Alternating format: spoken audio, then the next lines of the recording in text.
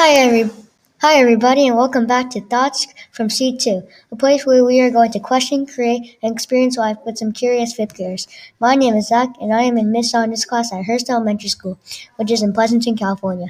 Today, I am going to talk to you about why we shouldn't have sports in schools. Seriously, we shouldn't. You all need to stop and think about how it can affect you when you play sports in schools.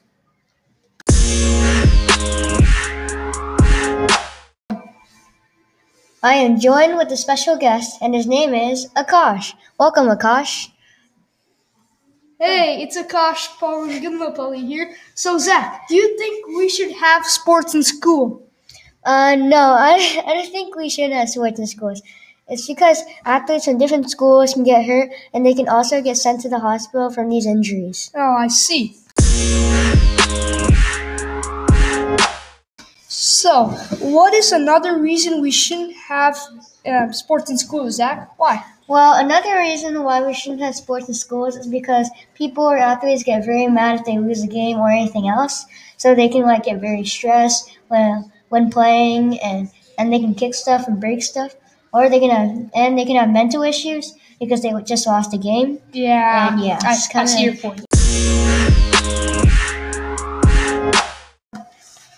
So now we have come to the conclusion. So let's restate the topic.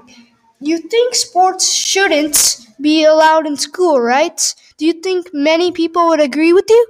Well, maybe some people would agree with me, but not all people would agree with me. I mean, sports shouldn't. Well, I think sports shouldn't be allowed in schools, and yeah, it's just like a kind. It's they schools are spending their money more on sports than students who need math, who do math and reading and that stuff. Yeah. So, yeah. Yeah, so I actually see your point here. So this has been a blast. Solid answer.